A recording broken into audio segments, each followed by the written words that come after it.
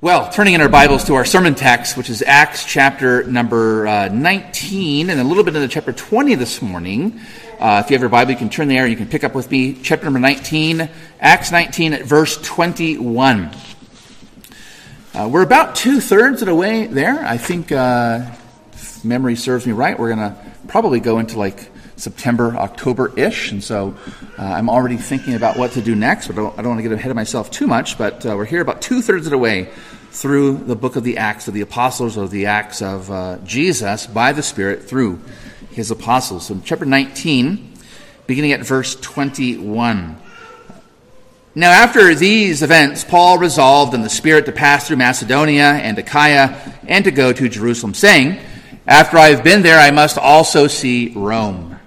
And having sent into Macedonia 2 of his helpers, Timothy and Erastus, he himself stayed in Asia for a while.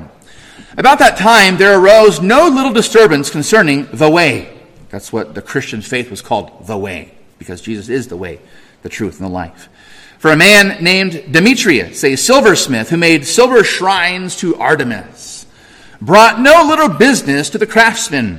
These he gathered together with the workmen in similar trades and said, "Men, you know that from this business we have our wealth. And you see and hear that not only in Ephesus, but in almost all of Asia, this Paul has persuaded and turned away a great many people, saying that gods made with hands are not gods.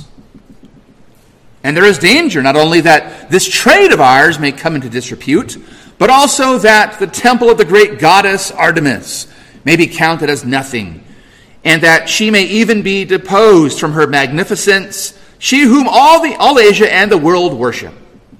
When they heard this, they were enraged and were crying out, "Great is Artemis of the Ephesians!" So the city was filled with the confusion, and they rushed together into the theater, dragging with them Gaius and Aristarchus, Macedonians who were Paul's companions in travel. But when Paul wished to go in among the crowd, the disciples would not let him. And even some of the Asiarchs, these are the leading politicians and leaders of Ephesus, who were friends of his, sent to him and were urging him not to venture into the theater. Now some cried out one thing, some another, for the assembly was in confusion, and most of them did not know why they had come together. Some of the crowd prompted Alexander, whom the Jews had put forward, and Alexander, motioning with his hand, wanted to make a defense to the crowd. But when they recognized that he was a Jew for about 2 hours, they all cried out with one voice, "Great is Artemis of the Ephesians!" Talk about being shouted down, like today, right, in politics, being shouted down. And when the town clerk had quieted the crowd, he said, "Men of Ephesus, who is there who does not know that the city of the Ephesians is temple keeper of the great Artemis, and of the sacred stone that fell from the sky? Seeing then that these things cannot be denied, you ought to be quiet and do nothing rash. For you have brought these men here who are neither sacrilegious nor blasphemers of our goddess. If therefore Demetrius and the craftsmen with him have a complaint against anyone, the courts are open, and there are proconsuls. Let them bring charges against one another. But if you seek anything further, it shall be settled in the regular assembly. For we really are in danger of being charged with rioting today, since there is no cause that we can give to justify this commotion." And when he had said these things, he dismissed the assembly. After the uproar ceased, Paul sent for the disciples, and after encouraging them, he said farewell and departed for Macedonia. When he had gone through those regions and had given them much encouragement, he came to Greece. There he spent 3 months, and when a plot was made against him by the Jews as he was about to set sail for Syria, he decided to return through Macedonia. Sopater, the Berean, and Pyrrhus accompanied him. And of the Thessalonians, Aristarchus and Secundus, and Gaius of Derbe, and Timothy, and the Asians, Tychicus and Trophimus. These went on ahead and were waiting for us at Troas, or ancient Troy. But we sailed away from Philippi after the days of unleavened bread, the Passover, and in 5 days we came to them at Troas, where we stayed for 7 days. On the first day of the week, when we were gathered together to break bread, Paul talked with them, intending to depart on the next day. And he prolonged his speech until midnight. There were many lamps in the upper room where we were gathered.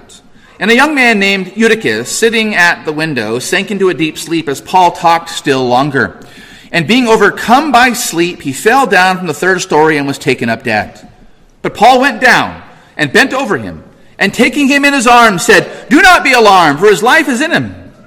And when Paul had gone up and broken bread and eaten, he conversed with them a long while until daybreak, and so departed. And they took the youth away alive, and were not a little comforted. But going on ahead to the ship, we set sail for Assos, intending to take Paul aboard there, for so he had arranged, intending himself to go by land. And when he had met us at Assos, we took him on board and went to Mytilene, and sailing from there, we came to the following day opposite Chios. The next day, we touched at Samos, and the day after that, we went to Miletus. For Paul had decided to sail past Ephesus so that he might not have to spend time in Asia, for he was hastening to be at Jerusalem, if possible, on the day of Pentecost. And to all these words, all of God's people say, Amen. Amen. Well, Paul is in Ephesus here at the beginning of our story. It's really just continuing on where we left off last Sunday. Paul is in Ephesus. And we see there's something very beautiful that he resolved, we read, he resolved in the Spirit. He resolved in the Spirit. He had this great desire to travel, notice, through Macedonia and Achaia, and then to sail to Jerusalem to get there for the day of Pentecost. Now, he has this desire, but we read that it's in the Spirit. The question is this a desire within Paul's human spirit? Is it his zeal, his passion, his desire, his thoughtfulness, his consideration that he would go to Macedonia, Achaia, and then on to Jerusalem? Or is this the Holy Spirit? You probably see in your Bible there, if you have the ESV. I didn't check the other translations, but the ESV says, in the Spirit, capital S, Spirit. I don't think anyone else has a lowercase s, but if there are English translations that have that, just let me know. He resolved in the Spirit. And I take that to be, as we've been seeing so far, he's doing this in the power of the Holy Spirit, in reliance upon the Holy Spirit. He's being led on by the Holy Spirit. So that even when he thinks and he resolves and he considers and he desires and he thinks of where he's going to go next, he's doing so relying upon the wisdom of God and the Holy Spirit. Chapter 13, we saw the church sent him out to go on his first missionary journey. And then we read in chapter 13, verse 4, that it was the Holy Spirit who sent out the Apostle Paul. The church sent, the Spirit sent. We saw in chapter 16 as well, where Paul wanted to go into Asia, this region in which he now is. Finally, he's there. He wanted to go there, but the Spirit said no. The Spirit led him on eventually to Troas, and from Troas to Macedonia, from Macedonia down into Achaia, or what we call today Greece. He was being led by the Spirit. And if you look over in chapter 20, just after the reading from this morning, chapter 20, at verse 20, we read, and we will read this next Lord's Day, Lord willing. Paul said to the Ephesian leadership, "How I did not shrink from declaring to you anything that was profitable and teaching you in public and from house to house, testifying to Jews and Greeks of repentance towards God and of faith in our Lord Jesus Christ." Verse 22, "And now, behold, I'm going to Jerusalem, constrained by the Spirit." In other words, his desire was not merely his desire. He was being led and guided by the power of the Holy Spirit, so that his will was the will of the Holy Spirit. It was not my will, as Jesus once prayed, but thine be done. And so he's praying and he's relying and he's considering traveling so in the Holy Spirit to Macedonia, to Achaia, to Jerusalem. But notice he's already thinking so far ahead. I must also see Rome. I must also see Rome. Was that the farthest point in the inhabited world, the Romans, that he desired to go? Was Rome? Where else? In his letter to the Romans, as he writes to the Romans that he's coming to the Romans, he says something else, that from Rome he's going to travel where? Nobody knows where else Paul wanted to go. Spain. Romans 15, verse 19 and following. He desires to go to Macedonia here, and to Greece, to Jerusalem, eventually to Rome, and eventually he wants to bring the gospel to Spain. Of course, he doesn't make it there, but he desires this in the power of the Holy Spirit. So in all of his journeys, we've been seeing this so far in these first 19 chapters now. In all of his journeys, he's being led by the Holy Spirit, guided by the Holy Spirit. And we see that he has this desire in the Spirit because it's the Word of God that grants the success, that grants him this confidence. The power of the Word of God, we saw last Sunday. The power of the Word of God, which is the power of God, is what gives him such confidence. That he, a Jewish man, could travel all the way to the outermost parts of the Mediterranean, even to the Atlantic Sea, the Atlantic Ocean, and to go to the Spaniards and to bring the gospel. Because he had confidence in the power of the gospel. And we see that again here this morning. His confidence is the power of the Word because it's the power of God. And he has such confidence in the power of God, the power of the Word, despite whatever struggles the world brings. Despite the world's struggles that it brings into the life of the believer and the church of Jesus Christ, our confidence is in the power of God. Amen? And our confidence today, we shouldn't miss this, that our confidence today, we may not be called to travel far and wide and to learn different languages and to preach publicly and from house to house and so forth, and to plant churches and to reestablish churches and to do all the work that the apostle did. But we are called as believers to be confident in the power of the Word, no matter where the Lord puts us, which for the time being is here. Be confident. Be confident in the power of the Word, despite the struggles of the world. Notice, first of all, we see that here. The apostle in chapter number 19, he has such confidence, and the church has such confidence in the power of God, the power of the Word, despite the struggle, even of a civil riot. Even of a civil riot. And there's something here of a foreshadowing, a looking forward to what Paul is going to experience once he actually gets to Jerusalem. That's the great irony, of course, is that he is desiring in the power of the Holy Spirit to go to Jerusalem to celebrate the day of Pentecost and to bring, as his letters tell us, to bring an offering from the Gentiles to the Jews who are struggling and suffering in the days of famine. The irony is that it's the Spirit is leading him there so that he can be taken to Rome in chains. He thought he would go to Jerusalem, travel freely to Rome, to preach the gospel, even to Caesar's own house. God had other plans. God's plan was to get him to Jerusalem, to get him arrested, we might even say, so that he might be brought to Rome in chains. But in those chains, he was able to preach the gospel and to see people within Caesar's own sphere of influence saved and brought to faith in Jesus Christ. We might say, humanly speaking then, without Paul being arrested by the Jews in Jerusalem, without Paul being taken in chains in a boat to Rome, he would not have gone to Rome. He would not have brought salvation to the Romans. God's ways, as we sang, his ways are a mystery. His ways are past finding out. Who has known the mind of the Lord? Lord, why would you send Paul to Jerusalem knowing that he's going to be put in chains?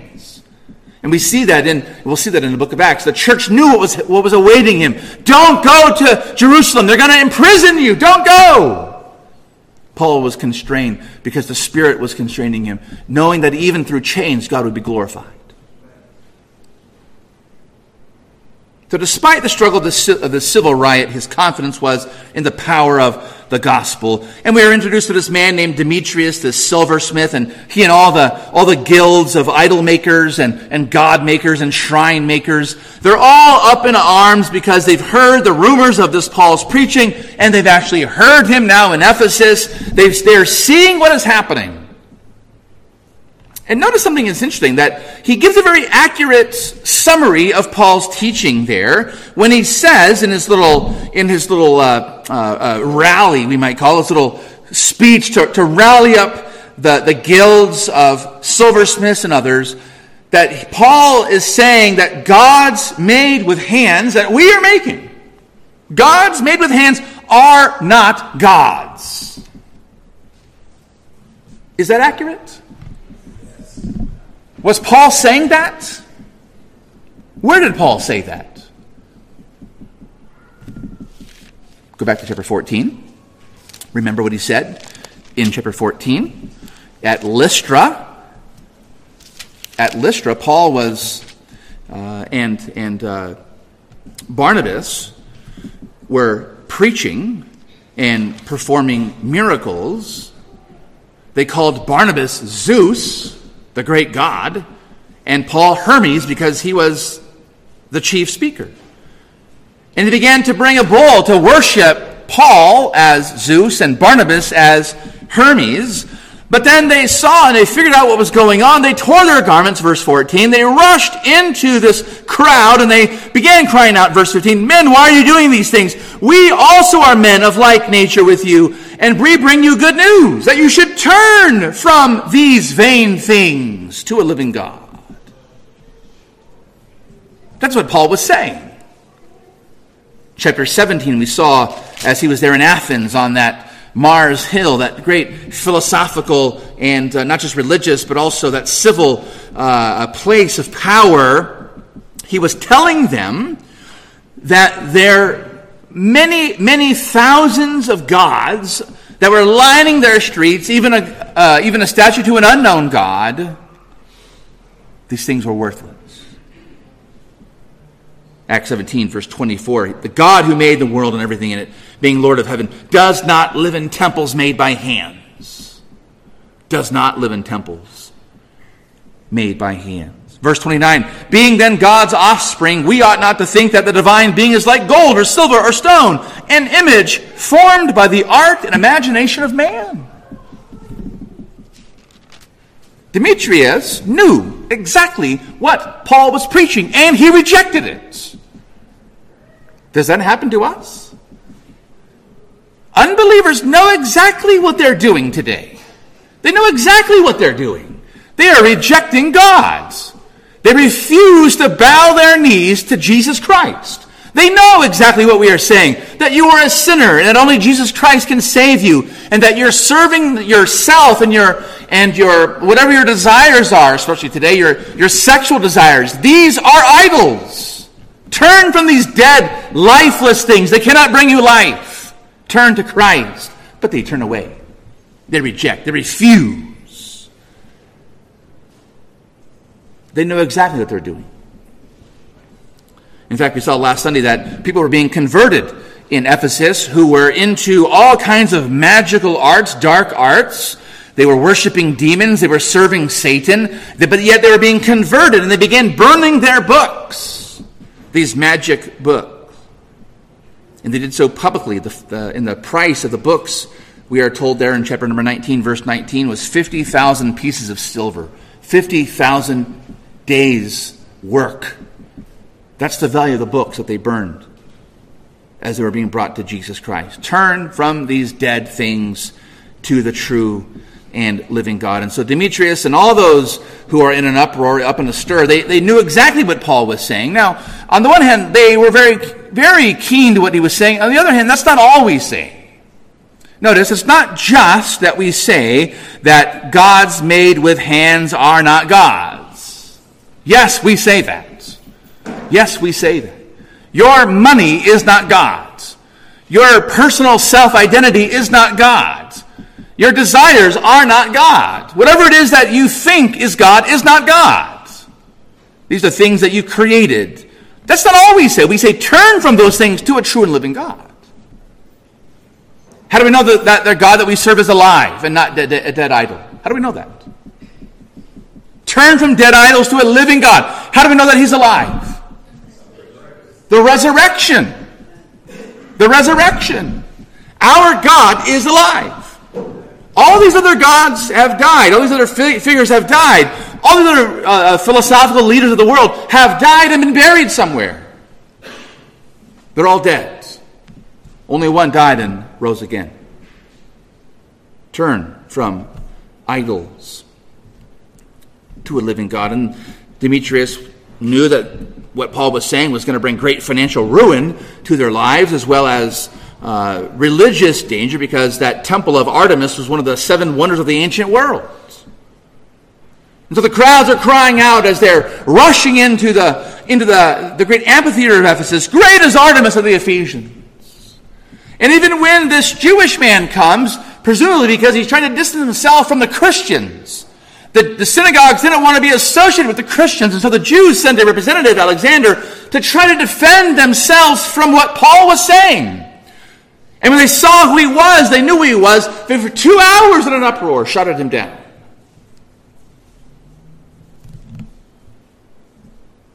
Thankfully, the crowd was dispersed. Thankfully, the things came to naught. But didn't Jesus say that the Christian life is going to be one of suffering and struggling and persecution?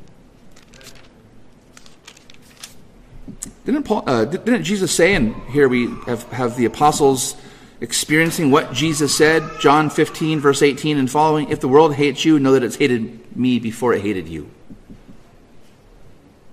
If you were of the world would love you as its own. But because you're not of the world, but I chose you out of the world, therefore the world hates you."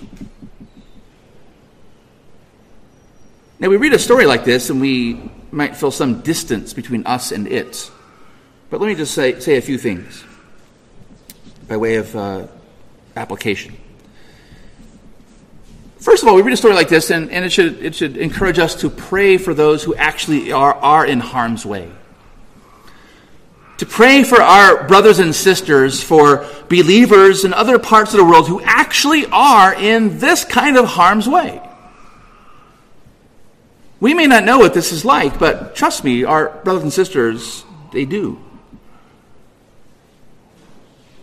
Secondly, we read a story like this, it should also prepare our minds and our hearts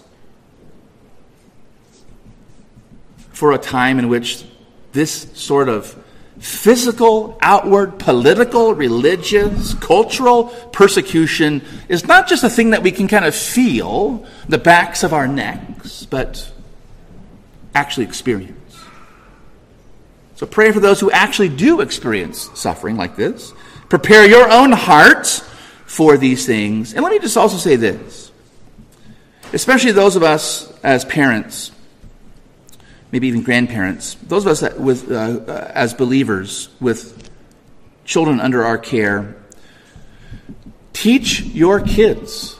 When you read a story like this, it should remind you to teach your kids that following Jesus Christ in the world is hard. It's hard. We so want to teach our kids that Jesus died for them and that their sins are all forgiven, that they're going to go to heaven, that God is going to be present with them every single step of the way in life, that God will never leave them nor forsake them, that God is going to answer their prayers, that God loves them, that God cares for them, that God is with them, that they have nothing to fear. They can walk through the valley of the shadow of death, but know that the Lord is with them. We want to teach our children all of those wonderful gospel, positive, we might say, promises of what it means to follow Jesus, that sometimes we forget the other side. Following Jesus is hard. It's hard. How does he describe it? How does he describe the difficulty of being a Christian? It's like a camel trying to fit through the little hole in a needle.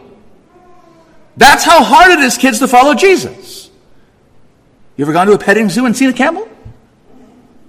Even a baby camel is enormous compared to a tiny little hole in a in a needle that maybe your grandmother uses to knit and stitch a little warm fuzzy for you this winter. That's how hard it is to follow Jesus. Take up your cross and follow me. Do you know how heavy a cross is?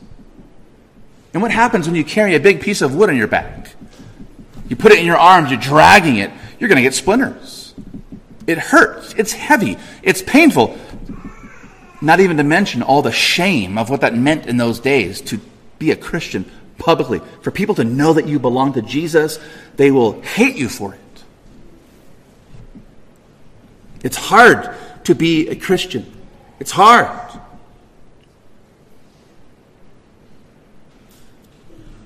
Now, a few weeks ago, a month, whatever it was ago, when we had our big party at our house, we celebrated our firstborn son graduating high school, going off to college, and many people, not just many here, but many people said, congratulations, Danny, you did it,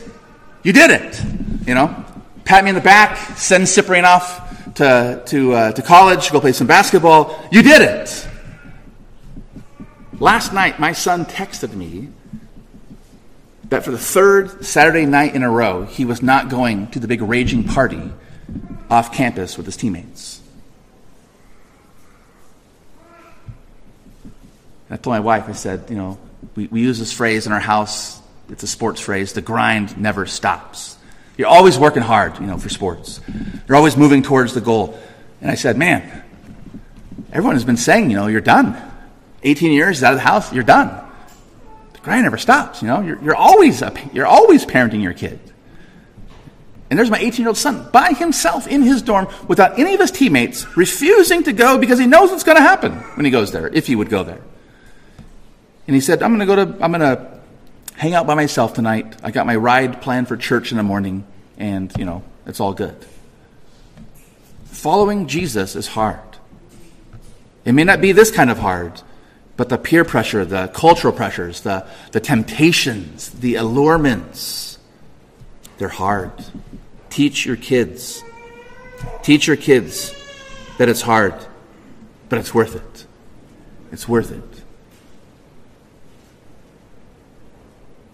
Notice there's also here the struggle, and again, these might seem very distant to us, but Paul had great confidence, and so should we, in the power of the Word, the power of God, despite what Paul experienced as a struggle of an assassination plot. I hope I never experienced this, but Paul did.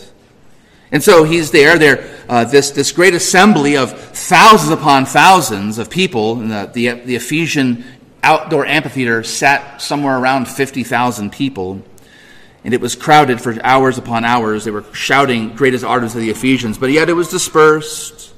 And so Paul, when things subsided, the uproar ceased, chapter 20, verse 1 says, he sent for the disciples. He called the church to himself. And he notice there's that word there again, that he encouraged them. We've seen this so many times in Acts. The language of preaching and teaching, the word of God, is to encourage us. To encourage us. Which again is not just the nice happy pat in the back, Jesus loves you. Encouragement is also, when things are hard, God is with you. Continue on. I'm about to leave. You're going to be by yourself. This thing might happen again. Encouragement. And so he gathers the disciples in Ephesus. He encourages them. He says farewell to them. And he departs across the sea, the Aegean Sea, for Macedonia. And there he would have traveled to the cities that he had earlier gone to, Philippi and Berea, Thessalonica, these wonderful cities where these great churches sprung up, and he's encouraging them, notice. Verse 2, he had given them much encouragement for some time. And then in verse 3, he came to Greece, 3 months there, notice, no doubt encouraging to them. And he wanted, as he traveled across from Ephesus, across the Aegean Sea, he traveled there to Macedonia, which we would today see as northern Greece, and then down into Achaia, which is the southern part, which we today would call Greece. He wants to travel, as he describes there, from there across the sea, across the Mediterranean, to get to Syria, which was Antioch, his hometown, his home base, to get to Jerusalem. But he couldn't. When a plot was made against him by the Jews, as he was about to set sail for Syria, he decided to return through Macedonia. Now notice that in the beginning of the story, he had this great desire, verse 21 said, in the Spirit, in the power of the Holy Spirit, in reliance upon the Holy Spirit, to go to these very places, Macedonia, Achaia, Jerusalem. And yes, in the Spirit led him there. But now notice part of that being led by the Holy Spirit is being led into danger. To be led into strife, struggle. I was reading an article this week that talks about one of the problems with my generation, kids who grew up in the 80s. It's the greatest generation, of course, but best music in the world. But one of the problems with our generation is that our parents were so afraid of dangers because the media hyped up children being abducted on the streets into dark vans with no license plates and scurrying kids off, that now we helicopter parent our kids. We don't want them to get in trouble, or we don't want them to get a scrape on their knee. We keep the training wheels on too long. The Holy Spirit led Paul into a place of great struggle.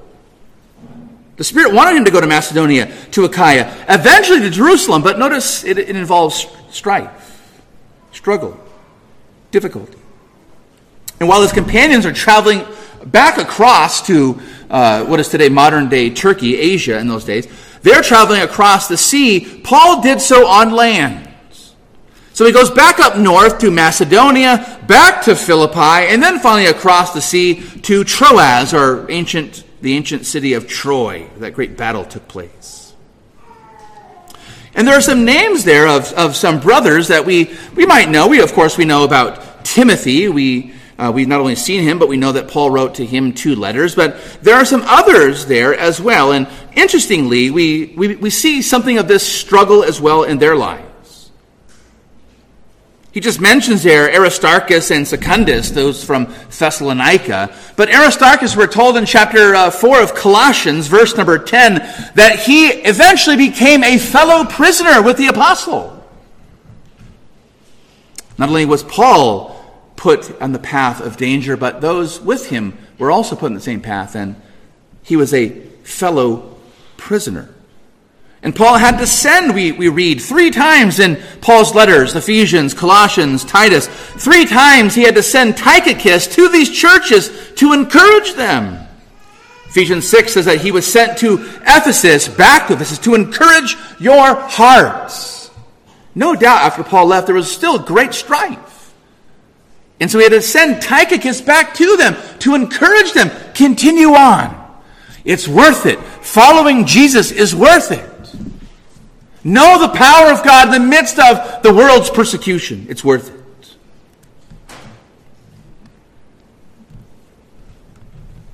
He sent him to Colossae. He sent him to Crete as well, the letter of Titus. Why was Paul so confident, brothers and sisters? He had this desire of the Holy Spirit to travel to these places, and he gets there, and what's waiting for him? Opposition. But yet there's great encouragement. Why didn't he just pack up and go and just forget this? I mean, is following Jesus really worth it when it's just a life of suffering? What gave him such confidence? And what gave him such joy in the midst of strife, struggle, even an assassination plot? Let's go over to Romans. We know those texts, but Paul wrote this letter to the Romans when he was in Corinth, which is in Greece, Achaia, and he may have written it at this very moment. We don't know exactly when, but it may have been at this time. It could have been his first trip, but it could have been here on his second trip to Corinth. He wrote these words, Romans chapter 8, words that you probably know really well. Words that we might even have, these are the kinds of words that we put as little slogans, maybe as a screensaver on our computer. Maybe we have a little a picture on our wall at home, with some of these words in there. Because they're great encouraging words. But the context is what Paul is now facing in the book of Acts. Notice in Romans chapter 8 at verse 31, I'm just going to begin reading there. Notice what he says there. What then shall we say to these things? These things that he's been saying. That those who are called by God are loved by God, and God works everything for their good, which means their salvation. God works together all things for the good of our salvation of who are called according to his purpose. What shall we say to these things? That God works everything according to his will for us. If God is for us, who can be against us? Who was against Paul? An entire city, tens of thousands of people in a crowd, wanting to tear his body apart. If God is for us, who can be against us? He who did not spare his own son, but gave him up for us all, how will he not also with him graciously give us all things? And I've read before in our sermons here, Paul in his letters to the Corinthians, he describes himself, how many times he was shipwrecked, how many times he was beaten, having to be let down in a basket through a wall of a city just to be safe. He had nothing, but yet, because God has given us his Son, God has given us everything, he will give us all things. Who shall bring any charge against God's elect? That's what they were trying to do. They were charging him with trying to destroy the great goddess Artemis and take away their livelihoods. Who shall bring a charge against God's elect? It's God who justifies. Who is to condemn? Christ Jesus is the one who died. More than that, who was raised, who is at the right hand of God, who indeed is interceding for us. And then this, who shall separate us from the love of Christ? Now think about all Paul has gone through in Acts so far, and even just in this story. A city riot, an assassination plot. Shall tribulation, or distress, or persecution, or famine, or nakedness, or danger, or sword? As it's written, and we're going to sing this part of this psalm in our second service in just a bit. For your sake we are being killed all the day long. We are regarded as sheep to be slaughtered. No, in all these things we are more than conquerors through him who loved us. Notice that. Even if we are being killed as a sheep led to be slaughtered, we are more than conquerors, Paul says. For I'm sure that neither death nor life, nor angels nor rulers, nor things present nor things to come, nor powers, nor height, nor depth, nor anything else in all of creation will be able to separate us from the love of God in Christ Jesus, our Lord. Amen. That's what gave him such confidence. That's what gave him such joy. It was in Christ, who gave himself up for us to the world, to be crucified for us, to be condemned for us, so that we would face no more condemnation in Jesus Christ. So no matter what the world says, no matter what the world brings, no matter what the world plots, be confident. Be confident that your God is for you, and he's right there alongside with you, that your God in Christ has gone through exactly what you are going through. He's gone through exactly what our brothers and sisters in other parts of the world are going through this very day. He's already gone through what perhaps we may even have to go through in this nation in the West. And he conquered. Why be afraid? Why be fearful? Why so full of trepidation that a little bit of persecution may come? Be confident. Be joyful in Jesus Christ, despite the world. And that brings us here, finally, and most briefly, to that third struggle. It's kind of an interesting one. Verse 7 through 12 of chapter 20. Paul makes his way to Troas. That's that launching point into Greece. And that's the western tip of modern-day Turkey, ancient Troy. He makes his way back there. And it's on the first day of the week. What day is that, kids? The first day of the week? Sunday, right? Sunday. But what's Sunday also called in the Bible? It's called the first day of the week, but it's called something else. We call it Sunday in our calendar, but what's it also called? What does God call it? It's the Lord's Day, right? Revelation 1 verse 10, the Lord's Day. And why did the early Christian church gather on that first day of the week, the Lord's Day? What happened on the Lord's Day? What happened on the first day of the week? The resurrection.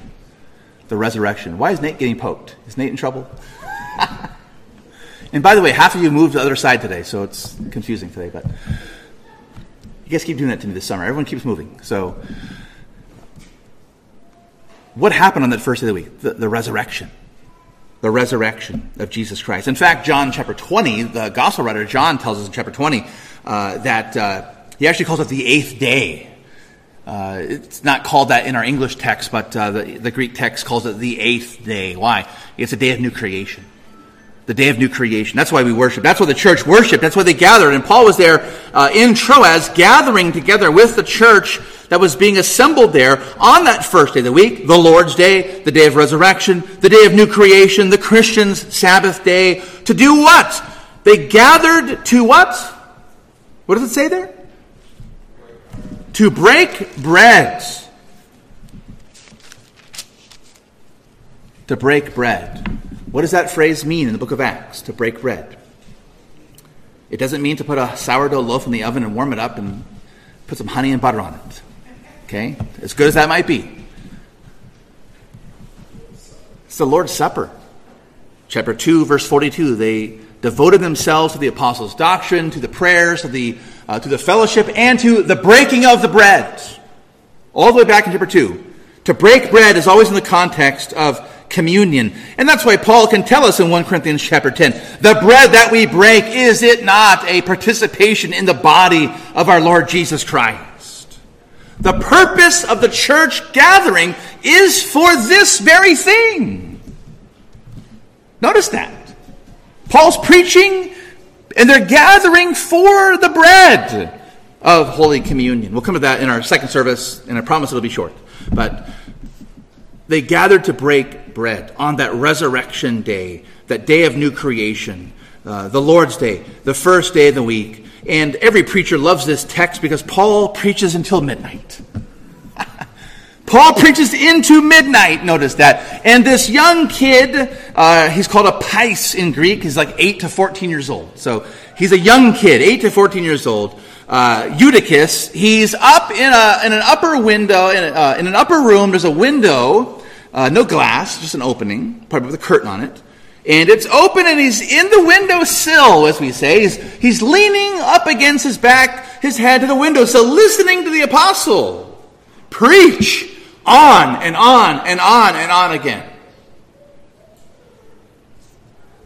And what happens? Even the Apostle Paul had people fall asleep. Okay? I've never preached this long, but I preached long enough. So he falls asleep.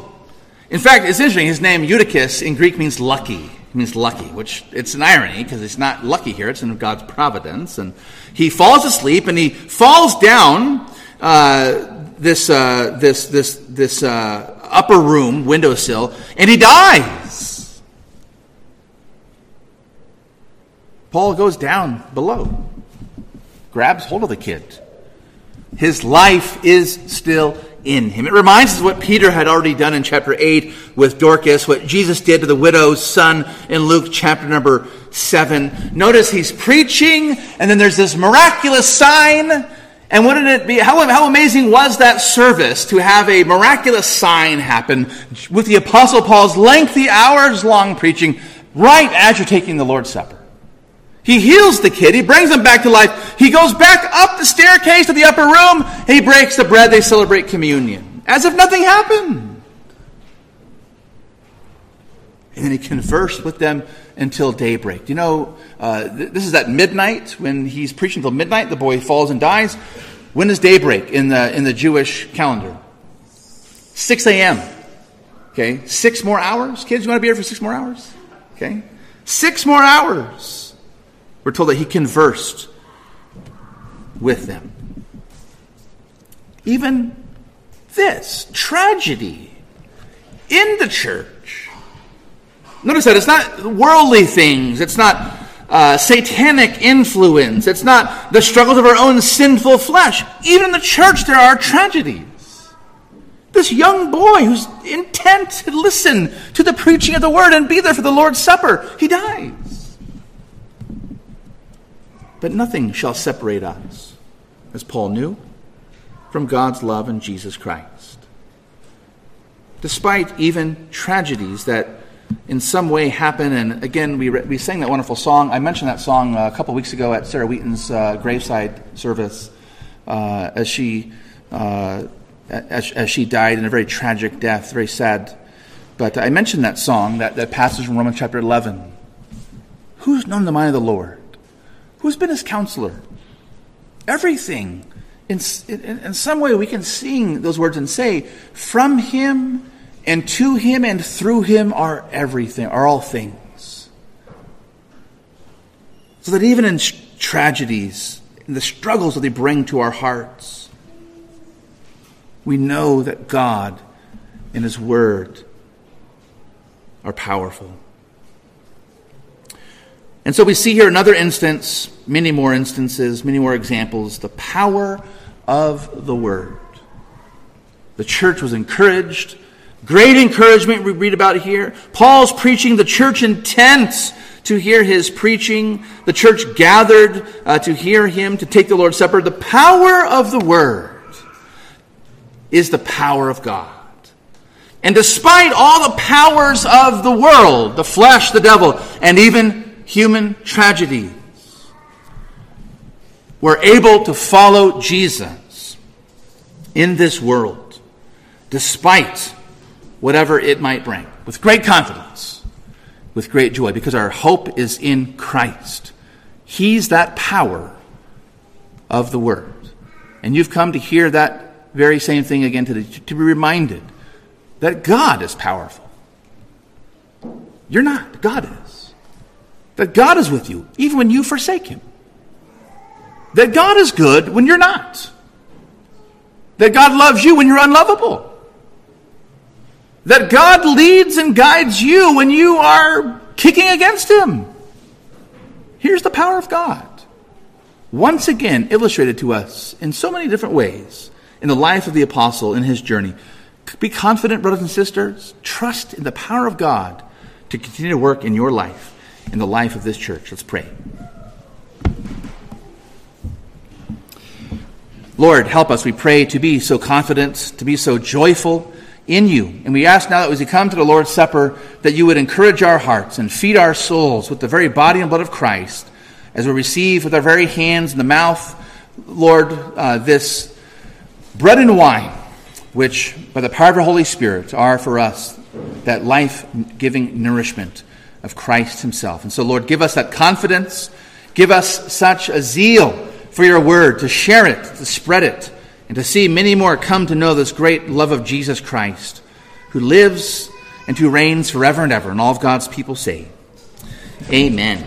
Let's turn together in our songbook, please, our song to transition our minds and hearts from the word to the sacraments, number 524, Guide Me, O Thou Great Jehovah. Let's stand.